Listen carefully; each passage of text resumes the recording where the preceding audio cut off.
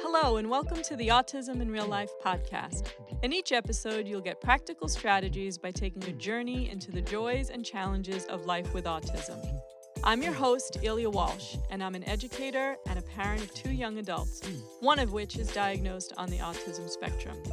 Join me as I share my experience and the experiences of others so that we may see the unique gifts and talents of individuals on the autism spectrum fully recognized.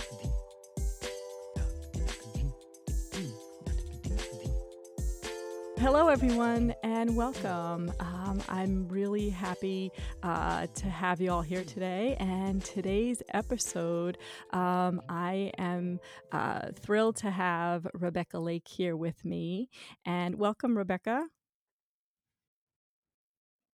Yes, and I will let you introduce yourself in a second, but I always like to tell people how I found you. And so, as everyone knows, I'm an Instagram user, and I did my first interview podcast with Dan Jones of the Aspie World. And one day, I'm just kind of scrolling, and I see you and he having a live stream. And so I was like, oh my goodness, who's this person he's talking to? And I was like, wow, this seems really interesting. And I loved the conversation. And I was like, let me see if, I can reach out. And then in doing some more digging, I saw that you also started an organization called Endless Abilities and that you call yourself the Spectrum Advocate. So I was like, ooh, definitely yes. And so I reached out and you were kind enough to answer me back. And yeah, so that's how Rebecca's here with us today. But Rebecca, can you give a little background on yourself? Yeah, so thank you again so much for having me. I am Rebecca Lake. I go by Beck, the Spectrum Advocate on Instagram. I kind of use that platform to raise awareness, educate, promote inclusion and equality for individuals living with autism and other disabilities, really. I've also used the platform to essentially connect families, individuals living with disabilities, and practitioners or educators in the field while trying to bring all of those outsiders in and also educate them so that we're not so much outsiders anymore, if that makes any sense. And then my baby, which I always say it's my baby, is Endless Abilities. I founded the organization about 2.5 years back with almost 3 now. A colleague of mine named Fadi Bashara. He is our BCBA, my partner, and yeah, we started the organization with the hopes to start as an in-home kind of organization for ABA therapy, and it soon grew into a clinic within 6 months of us incorporating and getting it up and going. So we've kind of been working at that for the last 3 years, and we're super proud of it.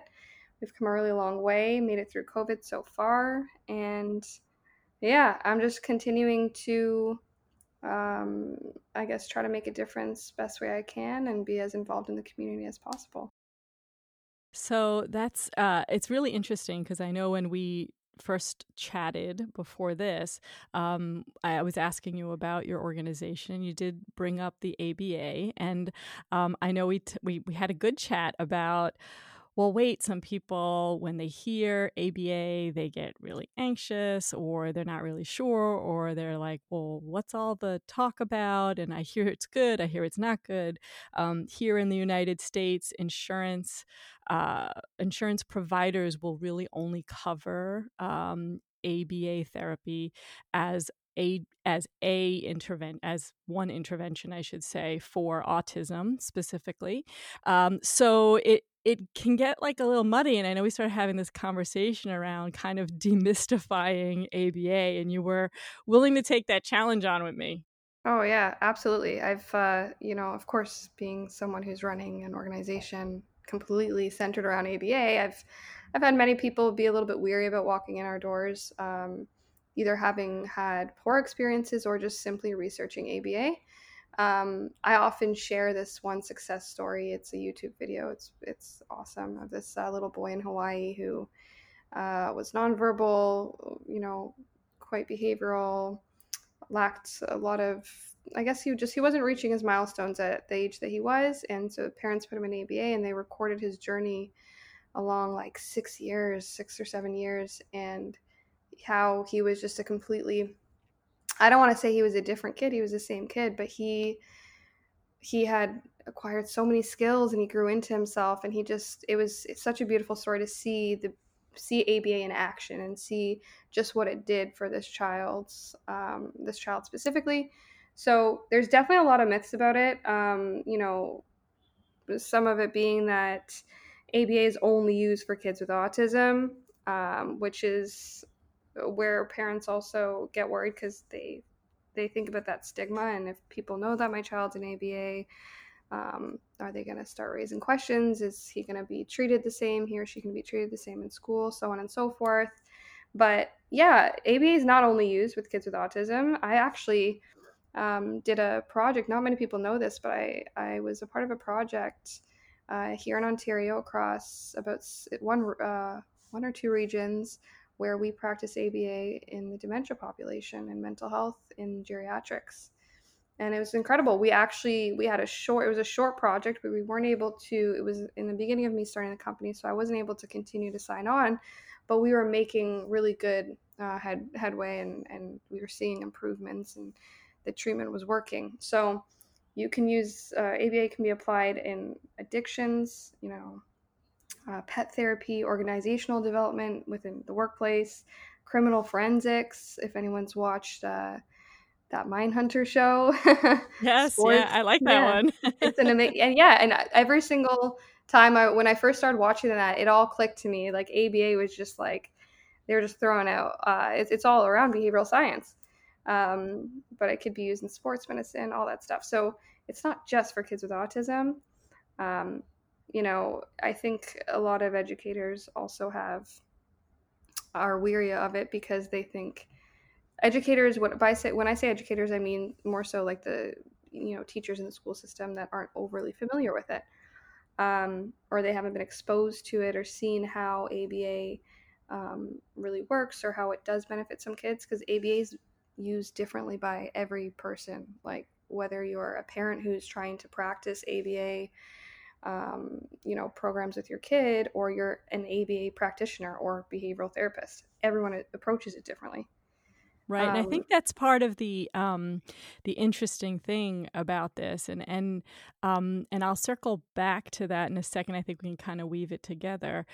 You mentioned the stigma, right, and parent concern. I think one of the pieces to that stigma or slash parent concern is that ABA is the same thing for everyone, right? And so it's you create your programming and there's discrete trials, which I don't know if, I mean, I have talked about this in the past, but there's discrete trials, and you repeat those trials 10 times and then you come back, and there's like this very prescribed routine. And that's how I started my entry into education, 22 years ago. So that is also what I kind of only knew. And I did see that it was helping many young children.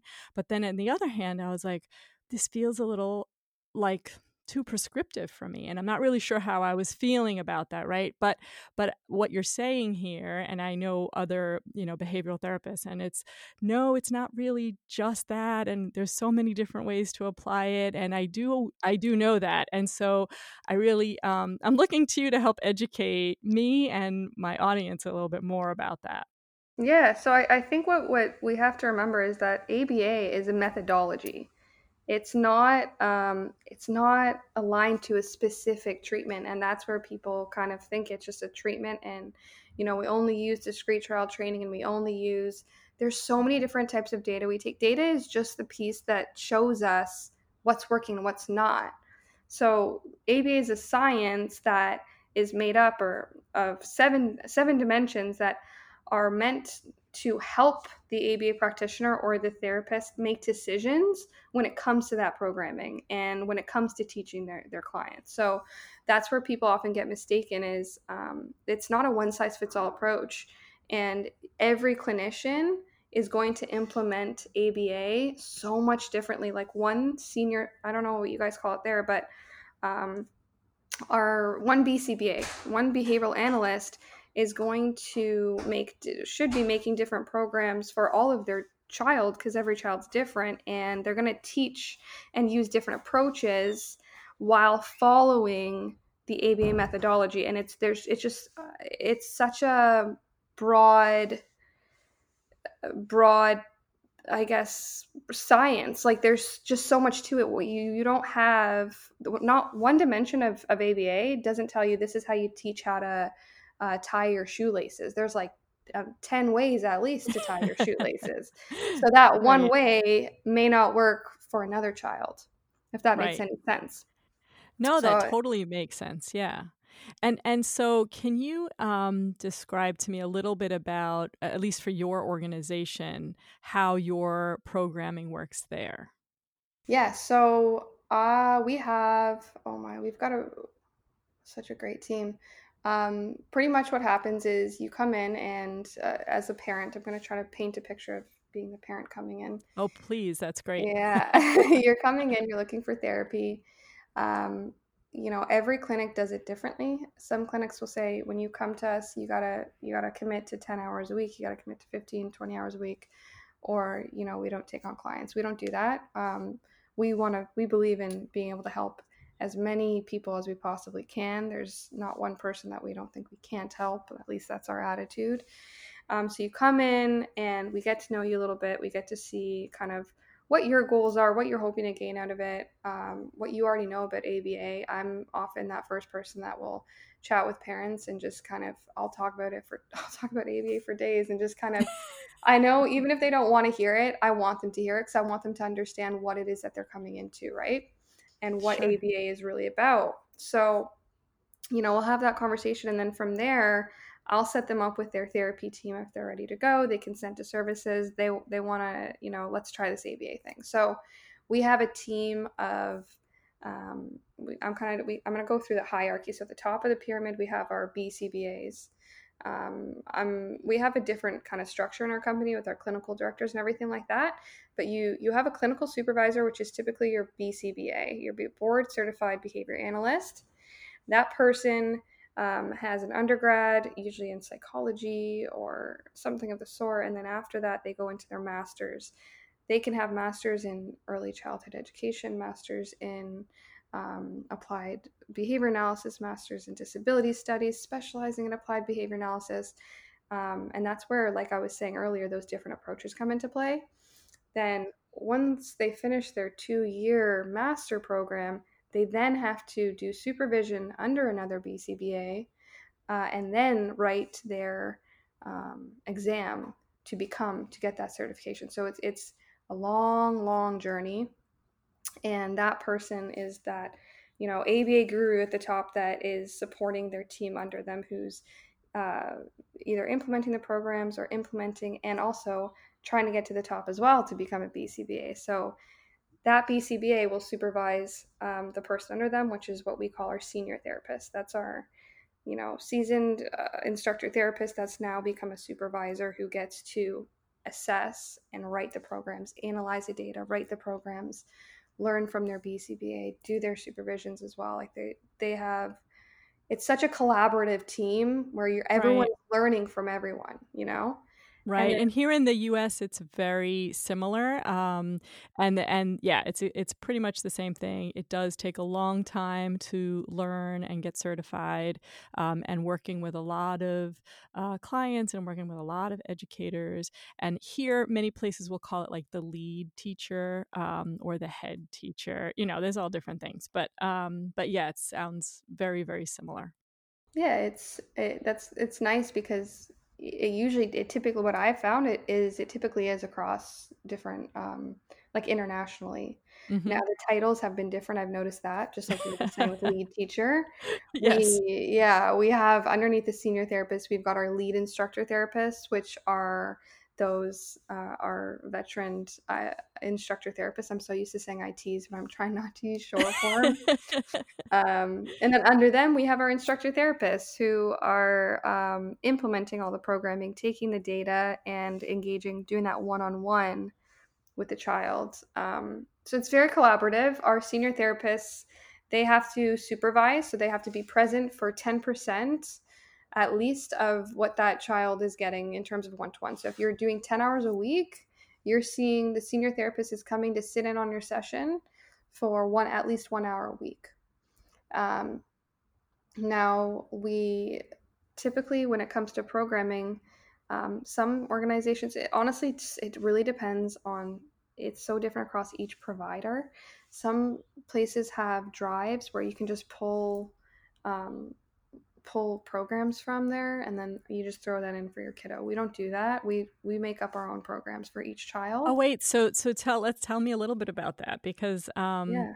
are you saying like predefined programming? And Yeah. I just want to be clear, when we're talking about programming, what we're saying, and correct me if I'm wrong or if I'm missing something, it's sort of the structure of how this particular individual is going to be taught for a Right. designated period of time, and it can be, we would say, if we were looking at an individualized education plan for school, it should be also very customized, similar to that type of a document. And so, just like there are for IEPs, unfortunately, there are databases where you could pull set and prescribed goals. So I didn't know that actually existed sometimes for this type of programming as well. Absolutely. Yeah. So we completely individualize every program to, and this is kind of what takes us some time to get our programs in, because we don't want to just pull it from a random drive. And we'll try different things. We'll absolutely try programs across different kiddos for sure. We have a template that we follow that kind of guides the senior therapists and clinicians to put what your mastery criteria is. What is your what does your error correction look like? What's the description of the program, and how should it be run? And that's to clarify it so that every person that's running the program is doing it the same or the right way, whatever is expected of. Because if you're teaching me something and your way is working, but then I go and see another therapist or another person and they try to teach me that same skill, but I have no idea what it is, like they're teaching me it to me differently, I'm just going to get Right. confused.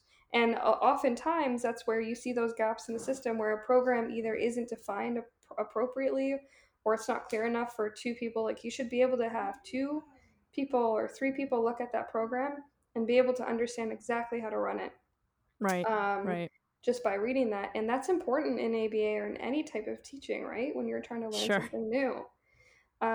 But when I say, like, we don't like to pull so much from a drive, it's, we want to get to that child's level, understand how it is that they learn. We've had so many different learners and different kids.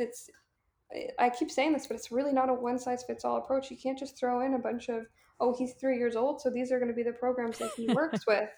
Right. No, like, it's, you gotta. We've done the craziest programs too that you wouldn't think. Like, I mean, I'm trying to think of something, but Well, as you're thinking, I think it's funny because it's also like, if we want to teach, right, a 3-year-old letter identification, right, there could be so many different ways to do that. And I think there may be, if we were looking at a preschool or a nursery school program, we would, all the students kind of get taught the same way, but a really good teacher will kind of mix it up and try different approaches because you have your different learners in the room. And so, but there might be some kids who consistently need to learn it in one way, and a different kid might need to learn it a different way.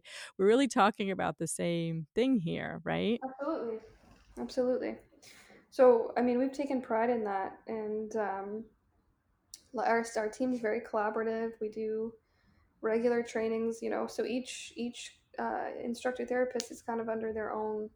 I like to call them squads, kind of thing. So you have Uh one huh. senior therapist, one clinician who has like her 7 or 8 team members. So they collaborate with her. And then, you can rotate as you go, but it's good to just be under the one clinician so you don't get mixed up with different approaches. And yeah, it's just been, for us, it seemed to run really smoothly. And like I said, if a parent brings up a bizarre program or a bizarre, something that they want us to teach their child, as long as it's within our ethical boundaries and it's going to be socially significant to them or socially relevant, then absolutely we'll teach it. Right. So I'm gonna kind of step in a little bit more here. So if we're talking about people who are really struggling with the concept of ABA, I think some of the areas where that comes in is one with the number of hours, right? So here for early identification, we say, the research shows 25 hours per week. And so this would be in a population under the age of 5, right? So, right. Just in thinking about that, you go, oh, wow, that's like a lot of time with programming. So, I mean, like, what are your thoughts about that? I'm not sure what your experience is. I really love that you said, we won't say no to someone who can't commit to X number of hours, right? Yeah, but we'll also be honest from the get-go. So if you come to us and you say, hey, we have, these 5 goals we want, I don't know, let's just say toilet training, communicating with others, social skills, joint attention, sharing, we want him to learn math, all these things in 6 hours. We'll be honest and say, listen, we can't accomplish those goals in that amount, like with 6 hours a week, right? You can do so much when you have 25 hours a week. And I think people look at it as this isn't going to be this is going to be traumatic for my child, or like you should never have your therapy should be fun. And I think that's where we also have this perception, right? That they're coming in and they assume that they're just sitting at a table and only doing token boards all day. That's happened in the past with some providers, some clinics that literally you're I've been in that environment, and that's where you got to be wary, and you have to get to know that provider when you're walking those doors. Like, ask those questions. Make sure you should be able to observe sessions. You should be, like, with consent, of course, and without breaching the confidentiality of other clients, because you're not able to just come in and observe other kids' sessions. But your provider should be able to want, or your clinician that you're working with, want you to see what you're doing with their child. There should never be any secrets. So, I think what I'm I went off track there a little bit, but you shouldn't be coming in and just, who's going to want to sit at a table for 4 hours straight and get 1 hour breaks every single 5-10 minutes? Right. Like, nobody's going to like that. So if you're in an environment where your therapist is creative and collaborative and is doing some natural environment teaching, maybe teaching on a walk when you go outside, or thinking on the spot and not just being confined to one environment, then the child should enjoy going to therapy. And also making sure that the reinforcers are, you're not just working with one. Like, I only get to work for iPad for 25 hours out of the week, and that's all I care about. And that's also finding a clinician or a team that's going to utilize other ways to find other motivators, instead of saying, well, he likes iPad, so that's all he's working for. Hey there, this is Ilya again, and I hope you're enjoying this episode. I just wanted to take a moment and let you know that in addition to bringing you great interviews and content here on the Autism in Real Life podcast, I also offer online courses, workshops, and customized coaching. So if you're a family member, an educator, or a part of an organization looking for support or autism education, I would love to work with you to help meet your specific needs. Check out my website at thespectrumstrategy.com or email me at Ilya, ILIA, at thespectrumstrategygroup.com. You can also message me on Facebook, Instagram, Twitter, or LinkedIn. So I look forward to hearing from you. Take care. Yeah, I think you hit on something really strong here, and a couple things. One is when you're talking about, in a natural environment, I think a lot of people do have this, image, and I have worked in a similar setting. So it is sitting at the little table with the student, 2 feet away from you or at arm's length, maybe not these days here, but, 2 feet away from you, knee to knee sometimes. And it's that, right? And then it's that 15-minute break every hour or after so many trials. And I love that you're saying going for a walk and implementing what the initial, what the actual, right, behavioral intervention is or programming is, within a natural environment or within something that they would do on a day to day. Can you talk a little bit more about, can you even like maybe give me an example of 2 ways of teaching the same skill, right? Where it would be that like across the table thing, method, and then let's go out into nature and do it differently. And I understand you're not a therapist per se certified, but in Let your me touch on yeah, that. I'm not yeah, just for anyone listening, I'm not a board certified behavior analyst. I've worked I started out as an instructor therapist, behavior therapist, you might call it. And I did it for a few years, and that's what drove me to become or to start the company. But I did right. not go all the way like I just was talking about with getting my BCBA certification. And I don't actually implement the programming anymore. I have wonderful, wonderful staff that do, and I get to learn from them every day as we go and see how they implement. So, um, the teaching at a table as opposed to natural. I mean, what I always say is there's always every minute is a teaching opportunity. So Mm-hmm. if I'm sitting at a table and I'm teaching a child to identify animals, let's just say, right? Mm-hmm. Just very simple. I'm going to keep it very simple.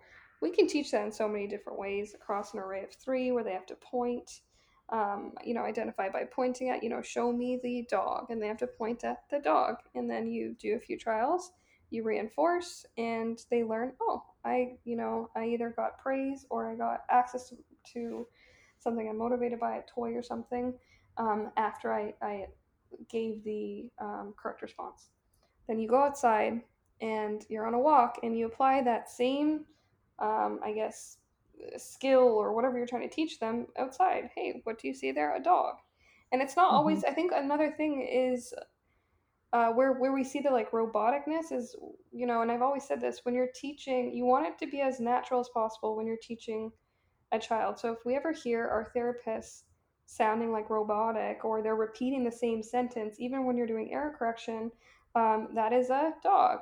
Instead of always doing the same words and same sentence when you're correcting, you should always switch it up. Like, okay, bud, let's try it again.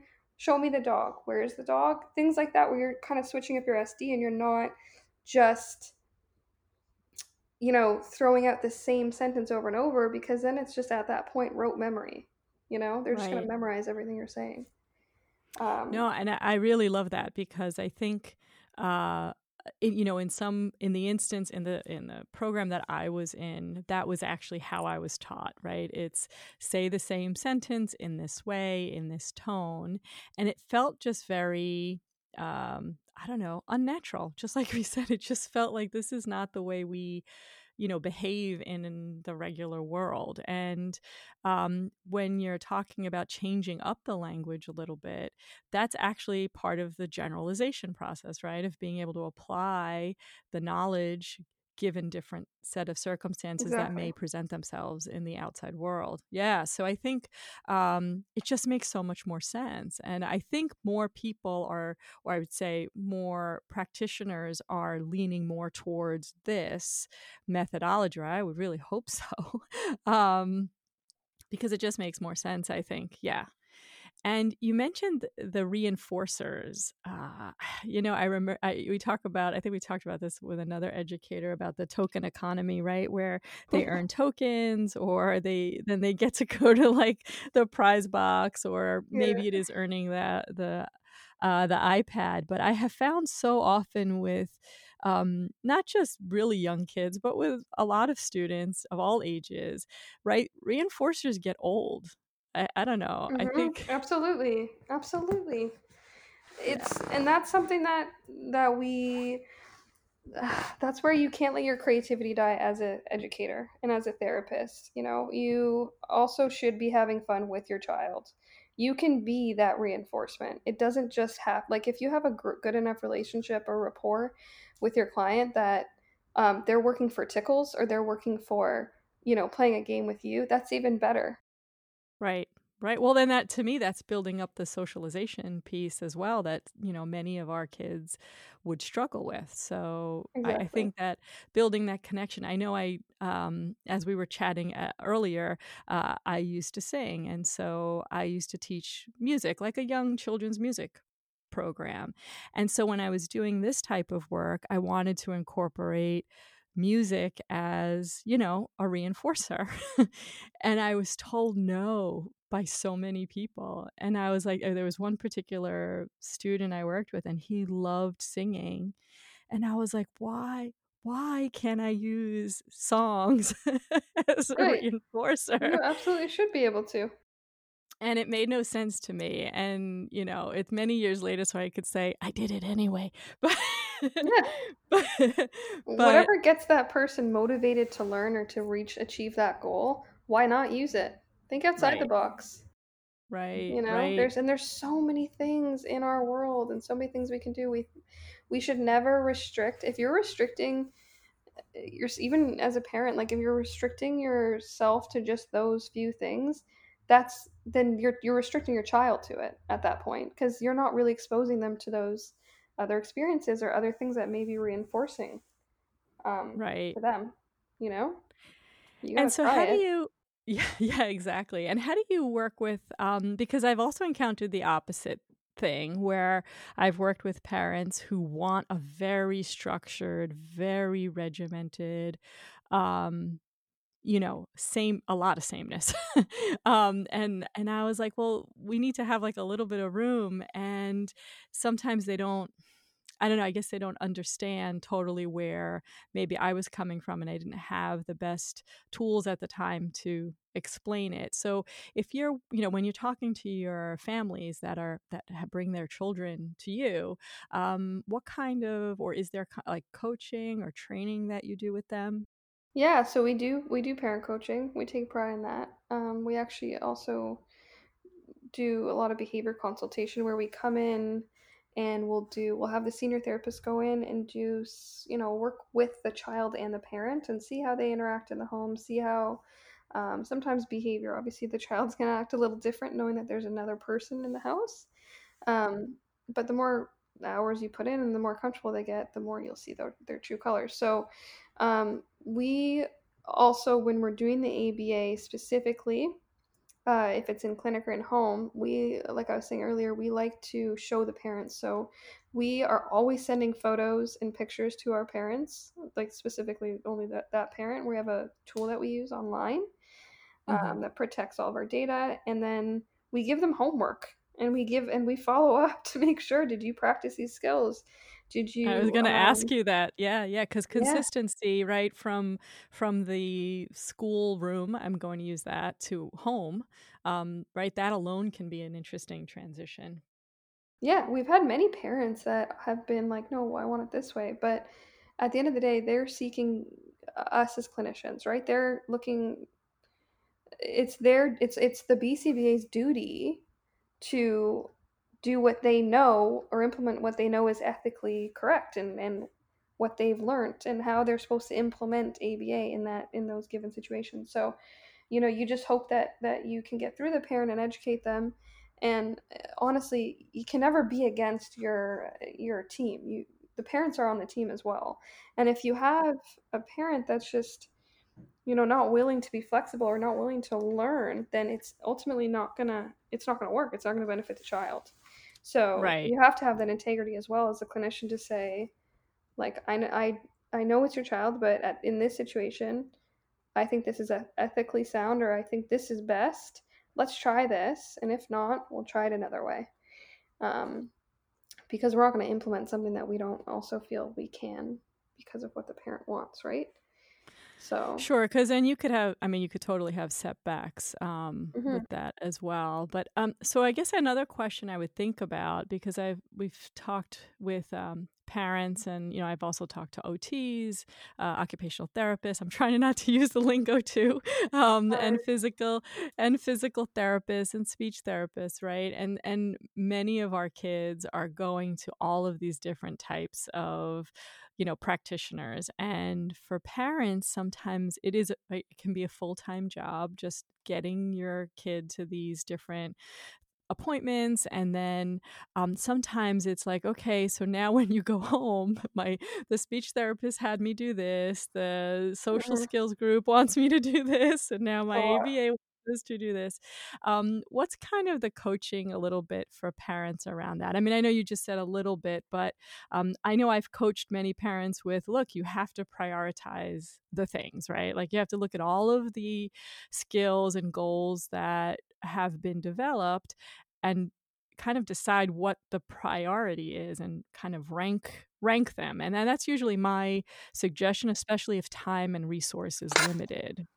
Well, I would say prioritize, but also be honest with your team. So if you don't go to your SLP and say, "Yeah, I practiced those skills," when really you didn't, Oh, and sure, be yeah. honest and say, "I need support here," so that they can then modify, whatever it is that they're like, modify your goals or modify what your tasks are that week in terms of your involvement with your child's speech therapy, occupational therapy, ABA therapy.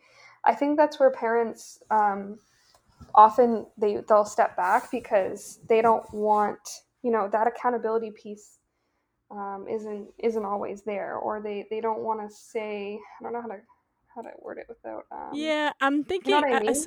yeah, I think what happens is this similar. I just, as you were saying that, I was thinking about like going to a personal trainer. So anyone who's ever gone Right. to like a personal fitness trainer, right? And they said, okay, well, during the week, you come once a week, let's say, but during the week, I want you to do this. It's programming, right? It's the same thing. I want you to try these things, and then you go back the following week, and you're like, yeah, well, I got to it like two times out of the week, but I didn't do all of the, I didn't get to all of it. But meanwhile, maybe you did it once, right? And Right. you, but you sort of feel badly saying that you didn't do it. As Yeah. opposed to sort of, I think part of this is also self awareness and self advocacy, which I usually teach more from I talk about it more from the individual's perspective, but from a parent perspective, it's also the same thing. Being self aware that, you know what, maybe I can't do, you know, 50 burpees every day. Like, I Yeah, just can't. admitting And admitting that it's hard. It's hard. right. You're not only running, like, it's a lot of work, and you gotta, you'd hope you'd have a team of clinicians that are there for you, but they can't help you if you don't speak up and say, "Hey, I'm having a hard time. I need help." Right. You And how know, do we kind of customize it and then again refine it to make it work for my right. family My and the schedule, my situation, yes, everything, so that you're exactly. still making progress with the time that you have, and life gets busy, and it's not totally like it's easier said than done, but I think the biggest piece is being able to even have, um work with a team that you're comfortable saying that to, that Right. you don't want to cross any, you don't have any dual relationships where they're calling you all the time and be like, "Hey girl, I just finished drinks with my friends." You don't want to do that, but you want to be able to say, "Hey, man, like I'm having a tough time, and I Yeah. need support, and I didn't do his homework this week, or I wasn't able to do this because I had all these things." And that person, 9 times out of 10 is gonna get it, and Right. so it's just kind of trying to advocate for yourself. You advocate so much for your kids, and I think parents forget that they can actually also advocate for themselves. So, Right, and I think you raise a interesting thing too, because working as a team is so important as far as a family with all of the different providers and educators, as well as the child, especially as they start to get a little older. I think about what does that look like for moving into the classroom. So do you also provide, or does your organization also provide, like consultations for schools as well? yeah, Absolutely. We're not, unless it's a private school, we're not really able or allowed to just go in and um, do the therapy one to one with a child. Like usually our school Hmm. board doesn't allow for that. There's Right. but we will go in and have frequent meetings and discuss program goals and everything like that, and what we're doing at in the clinic or in home, so that they follow through as well. But yeah, we're often quite involved. But when it that's just more so meetings, like team parent meetings with the teacher, and if they have a worker, educational support worker, just to ensure that we're all on the same page and we're not reinforcing, like we're not making each other's jobs harder by Right. reinforcing. No, Yeah, because that can totally happen. And similar to what you were talking about before, is that the educator in the classroom can be teaching something one way, and then right, the same student goes now to their session with you at your organization, and it's like, wait, that's yeah, then the it's all kid can undone. get totally All the gets kid can get undone. really confused, Yeah, right? So I'm curious, like with, I guess the same thing can happen with educators though, because I've also absolutely. been the educator in the classroom where, right, I have, if I don't have a paraprofessional or an instructional assistant or all the different names we could use in the room to help me, and then I'm supposed to be like collecting data, and I'm Right, supposed to be, uh, sending reports, and it can be really hard. As you know, that, and then managing 12 to 20 other students in the right. classroom. So any advice for educators on that side? Oh my gosh, educators. I want to say my biggest advice to educators is to be open to learning new methods, new approaches. Just always be open to learning. And it's funny that I say that because they're the ones teaching. And our school boards also provide lots of trainings and different courses throughout the year. But I honestly, you should never be against anyone that's going to be on the same mission as you are. Like if you, I have seen this before where you're working with an educator, like a teacher, and you also have a speech path, and you also have an ABA therapist or ABA team, and one side or one practitioner wants something a certain way, the other one maybe doesn't agree with it, but they're not open to really learning more about why they want to do that and how you can work together as a team, when at the end of the day you're all in this for the same thing, you're all in this for the same reason. We're here to help that one individual get to where Right. they need to be and not need us anymore. So Right. don't forget what your mission is. Never be against someone else, whether it's because they make more money than you, or they have a higher degree than you. That should never matter. It's, hey, you're doing something great. I don't know anything about it. Teach me. And, try to feel empowered by that so that you can also open your mind up. And that allows for more opportunities for the child or the people you're working with themselves. Just have an open mind and be open to new approaches. And, not everything is going to click, not everything is going to make sense, and you're not going to agree with everything, but don't bash it until you try it. Right. No, definitely. And I think that's true. It's so funny how we can allow, other sort of, and sometimes maybe it's, biases we're not even aware of. Like you were talking about an educational degree, or, how someone else, something you heard another teacher say to you about that other teacher. Like it's so weird. And yeah, I think it's just always keeping that open mind. And I've worked on teams here in different schools where the liaison or the coordinator or whoever's running those types of meetings, always reminded everyone in the room, we're all here for this particular student, right? We're all here for the same goal, is to help this particular student. So let's keep that in mind as we move ahead with some very difficult conversations sometimes.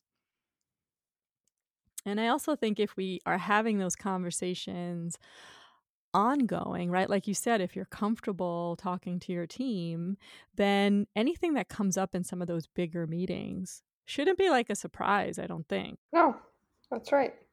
You should be able to have those candid conversations and speak your mind without offending someone so much. You also have to look at, some people forget when an educational assistant speaks up for their child and it gets heated, it's because they care so passionately about that child. That's a good thing. But it's not good when it causes a battle between that EA and, whoever's on the other side of the table. There should never be another side. It should be like I said, you're on the same path, you're on the same mission. And if you work against each other, you're not going to reach your goal, and that is ultimately going to hold back the child, which that's not fair. Right. No, and I think that is like really, to me, that's like the exclamation point on this entire conversation is really how important the team is, and everyone being open, and that you're all there in the best interest of the child or the student or the individual, depending Right. on who you're working with. Right.